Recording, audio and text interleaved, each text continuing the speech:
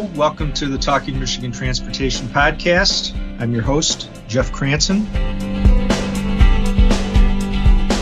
Today, I'm going to be doing another legislative rundown. Some important bills to transportation are either in the process or have moved in the Michigan legislature so far this spring. I'm pleased to have with me again Troy Hagan, the Director of Government Affairs for MDOT, to help explain the process and where those things stand. And then also Arnie Frobum, who's a Senior Policy Analyst and studies these bills and gives us his analyses as they make their way from introduction and to the floor. And he always has some good insight to share. Thank you both for being here. Oh, hi, Jeff. Hi, Jeff. Thank you for having us. Let's start with you, Troy. Would you call this a fairly busy session as far as transportation legislation goes? Yes, things are just starting to heat up now after the legislature has returned from their annual spring break. Prior to spring break, transportation-wise, the legislature was really focused on educating the new members on the respective transportation policy and appropriation subcommittees of transportation funding and the stakeholders that each are engaged in transportation issues. But those have now wrapped up, and we are fully engaged in legislation being taken up by both the Senate and the House committees. So part of that pre-work is you and sometimes I go along and the director meeting with the various chairs and the committee members to explain what the priorities are and what these bills would do. And it sounds like that's paid good dividends. There's been a lot of interest. People want to know, obviously, what they're getting into. So that's been helpful. Yes, I could not agree with you more, Jeff. We did a whole host of meet and greets with members from the Senate and House Transportation Committees, and then the Senate and House Appropriation Subcommittees for Transportation. And it was really many of the members' first, meeting with Acting Director Weifrig, myself, and you, Jeff, and we were able to educate them on our legislative priorities for this term, introduce ourselves, and introduce MDOT and our MDOT colleagues and the valuable work that we do to the legislature. So those have really paid a lot of dividends, and I feel we're starting to form a lot of good working relationships with not only members on our committees, but the leadership of both the Senate and the House. So Arnie, when we talk about the bills that had horsepower, as you say, one of the first enacted, signed by the governor, was House Bill 4007, which dealt with prevailing wage. That didn't have necessarily a huge effect on MDOT, since the projects that MDOT does are primarily with federal aid, and Davis-Bacon already ensures that kind of wage standard. But tell us about that bill and what it really means. Yeah, as you say, it's not strictly an MDOT issue, but it's the state version of a federal law that requires publicly funded construction projects to pay the union scale wage. So it imposes restrictions on all our contractors and requires them to certify the wages that are being paid, which we would have to do anyway, since virtually all of our big projects are federally aided. So it's a divisive issue in some quarters, because it's alleged that the combined state and federal laws unnecessarily drive up the cost of public construction. But it's something that we've gotten along with now since the 1930s when it was enacted. So it won't make an appreciable change in our program or in our budget or in our administration. And then we've got some pretty important bills that we've followed very closely that deal with, the safety of workers, protecting the workers that are, in the danger zones doing this road work. Could you give an overview first, Troy, of where Senate Bill 43 stands, the one dealing with, the I guess, enhanced use of concrete barrier, and then I'll ask Arnie to give us his analysis of the bill. Certainly, Jeff. So Senate Bill 43 has been moved from the Senate over to the House. So now it's awaiting a hearing in the House Standing Committee on Transportation. So it's already moved through one chamber of the legislature and is in the second chamber. So Arnie, what's your synopsis, your take on Senate Bill 43? Well, this and most of the other bills we'll be talking about were very close to passage in the last legislature. But after the election and after the two houses changed hands, the last legislature pretty much gave up and went home. So the bills that we're seeing now are the bills as they stood at the end of 2022. And this is one of them. What it would do is update a 1917 law that dictates how the department goes about closing roads during reconstruction. It would make a couple of very limited but still noticeable changes. It would apply only on freeway closures by this department. And what it would do is that if we close part of a freeway, including a shoulder or a lane, at night, the construction workers would have to be separated from the passing traffic by a concrete barrier or something similar. That's not too different from our current practice, which is always aimed at guaranteeing worker safety. But this would set firm rules about when concrete barriers are used, although it does give the department flexibility to come up with alternative plans for a project that has really unusual characteristics. Temporary closures are not covered, but where freeway work is conducted at night, it would have to be behind the concrete barriers. Troy, this grows out of a spike in crashes in work zones really a few years ago, and just a renewed concern, I guess, heightened concern among the various labor unions that do the road work and some of the contractors too. Can you talk a little bit about the hard work it took to get these over the finish line?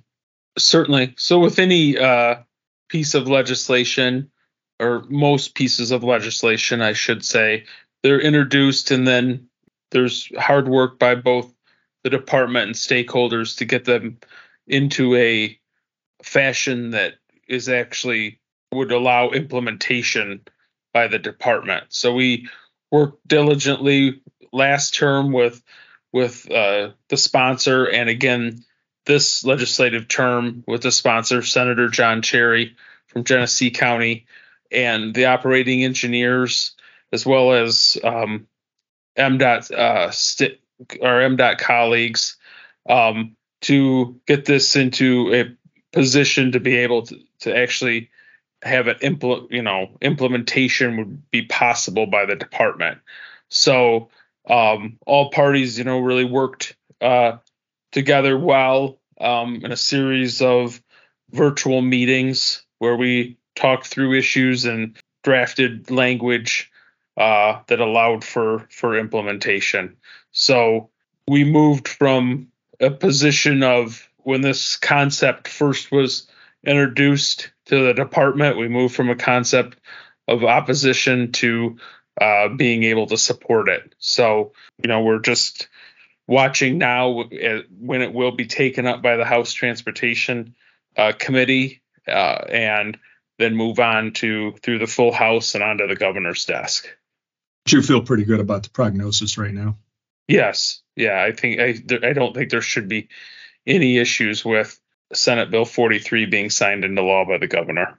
So let's talk about a couple others that are tied together. And again, going to Arnie's point, came very close to making it over the line back in the 2022 session, but didn't. And those are House Bills 41, 32, and 33, which we've talked a lot about.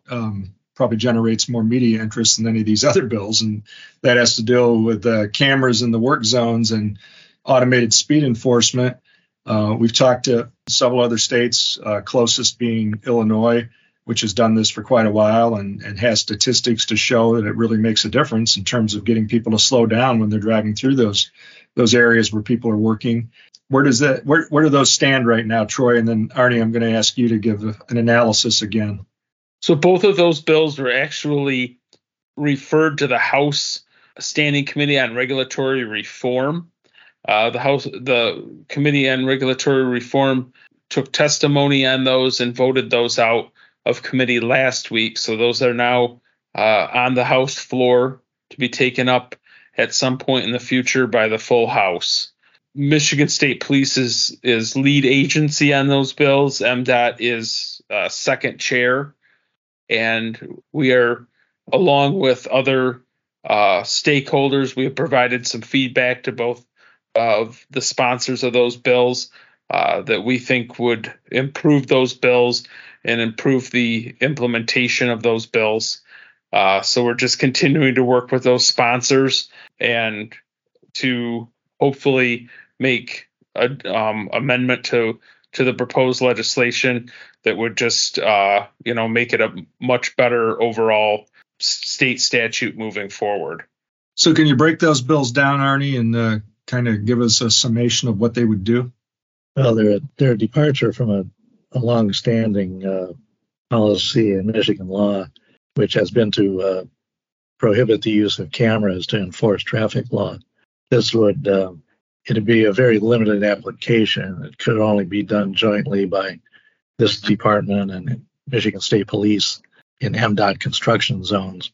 It won't be usable by cities or counties or any local agency, and it would apply only when workers are present in construction zones. And as you say, it seems to have been effective in at least a few other states in prompting drivers to slow down when otherwise they might not. The first bill, 4132, is the main bill that creates the program and sets the rules for issuing the tickets to vehicle registrants by mail. The second one covers the handling of the fines, which is also a departure from Michigan practice. For the first time, the fines would be payable back to the road agency, that is to MDOT, for the administration of the camera system, and restricted to work zone safety improvements. Otherwise, under state law, all traffic fines go to county libraries for violations of the state vehicle code. And it's kind of human nature that the threat, the idea that you're, being watched, that your speed's being monitored is going to make you slow down. I mean, much like, when a would-be thief sees a sign at a dwelling or a commercial enterprise that says it's protected by a security system. And I think that's what other states have found. You probably, because you've studied these things a long time and followed them, you try to analyze and account for that balance between what could actually help in terms of safety and protecting workers and what gets into infringing on people's rights. But you feel like we've gotten to a pretty good place with these bills? Yeah, I don't have much fear of improper use of cameras in this case. With respect to signs, a late change to the bill requires a sign a mile in advance of the camera, because the goal of the whole program is not to make money off the fines, but to reduce the violation rate to zero. So we'll have those signs to give drivers forewarning that they might be being watched if there are construction workers at work there. Well, I know that the Association of Contractors, the Michigan Infrastructure and Transportation Association, MITA, has been strongly supportive and testified in favor, and so have some of the various labor groups. So we'll keep an eye on it. The bills made it out of the House, as Troy pointed out, and we'll see where they go from here. Let's talk a little bit about the bills that deal with railroad grade separations, which is a huge frustration for a lot of people in local communities. Troy, can you talk a little bit about those and where those stand?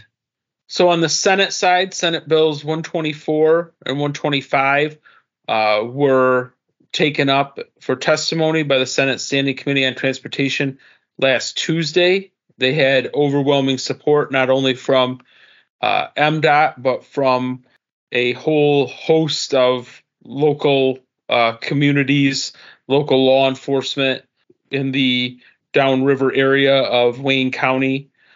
And they also received support from the Michigan Railroad Association. So I don't foresee any issues with those bills on the Senate side. I believe that they will move out of Senate committee to on April 25th. and move to the full Senate. The House is bringing up the House version of those bills introduced by State Representative Jamie Churches from Grosse Ile. So those bills will be before the House Standing Committee on Transportation on Tuesday for testimony, and I think it'll be that same wide support in the House from the same group of individuals, including MDOT and the Michigan Railroad Association. So I think that there will be a package of bills that swaps both chambers, and I assume Senator Camilleri will get one bill and Representative Churches will get another bill, so it'll be a bicameral public act that's signed into law. We are supportive of that, supportive of creating the program within MDOT's Office of Rail, but of course with any program of this nature and the huge need that is out there for this for grade separations, along with the cost of grade separations, the next thing that needs to fall into line is an appropriation to fund the program. So, we'll have the program established, and then Representative Churches and Senator Camilleri will have to go to work to try to get us funding for the program. And we've always held strong that we certainly do not want that funding to come from existing comprehensive transportation or MTF, STF funds, that we want to make sure that this is new funding, because it will be primarily new infrastructure that is built on the local system. Anything to add on that front, Arnie? Yeah, the money is the important part of this. The problem with grade separation projects is that they can be hugely expensive bridge projects, and they only benefit a relatively constricted geographic area. So it's hard for the department or a metropolitan planning agency to program a project of that size. That's why some of these projects have been wanted for 40 or 50 years in some cases without the money ever being found. So if they're able to make an appropriation to this program that will build 3 or 4 or 5 of these projects, it'll be a big benefit to the territory involved. Can you think of the last place where a significant, grade separation flyover was added in the state? There have been a very few. There was the one on Bristol Road just north of the Flint Airport. There were 2 on Farm Lane in East Lansing, which were funded by a special one-time federal handout. But beyond those, I guess the only other one would be the reconstruction of the Miller Road Bridge down near the Rouge plant in Dearborn. And again, that's the subject of very special use of federal funds. Yeah, it takes out of the ordinary funding to make one of these projects affordable. And as you point out, they're always, kind of a parochial concern, but to the people that are affected, it's a huge deal. I mean, if you're consistently delayed by trains, it's a very frustrating thing. And Jeff, I'd like to just add that I think the latest one that's being worked on in the state is Allen Road in Wayne County, which is, again, as Arnie's pointed out, was really able to happen because of a federal earmark from Congressman John Dingell, and state one-time funding was all pooled together to be able to get that one moving forward.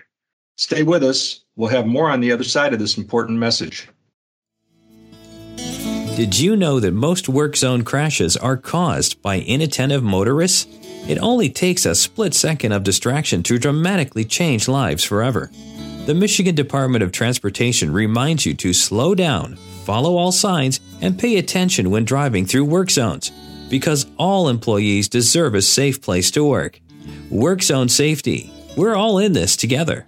Well, let's talk about another one that could be precedent setting and show up elsewhere in the state eventually, and that's House Bills 4352 and 4353, which would make for high occupancy vehicle lanes on I-75 in Oakland County between South Boulevard and 12 Mile Road. Where do those stand, Troy? So both of those bills were introduced this week at the request of the department, and they are going to be taken up in committee on Tuesday, in the House Standing Committee on Transportation on Tuesday, April 25th. And it'll be Mark Dubé, from the project manager for the I-75 modernization project. Myself and WSP will be presenting to the committee on the need for those, and why we have requested that legislation, and why we designed and built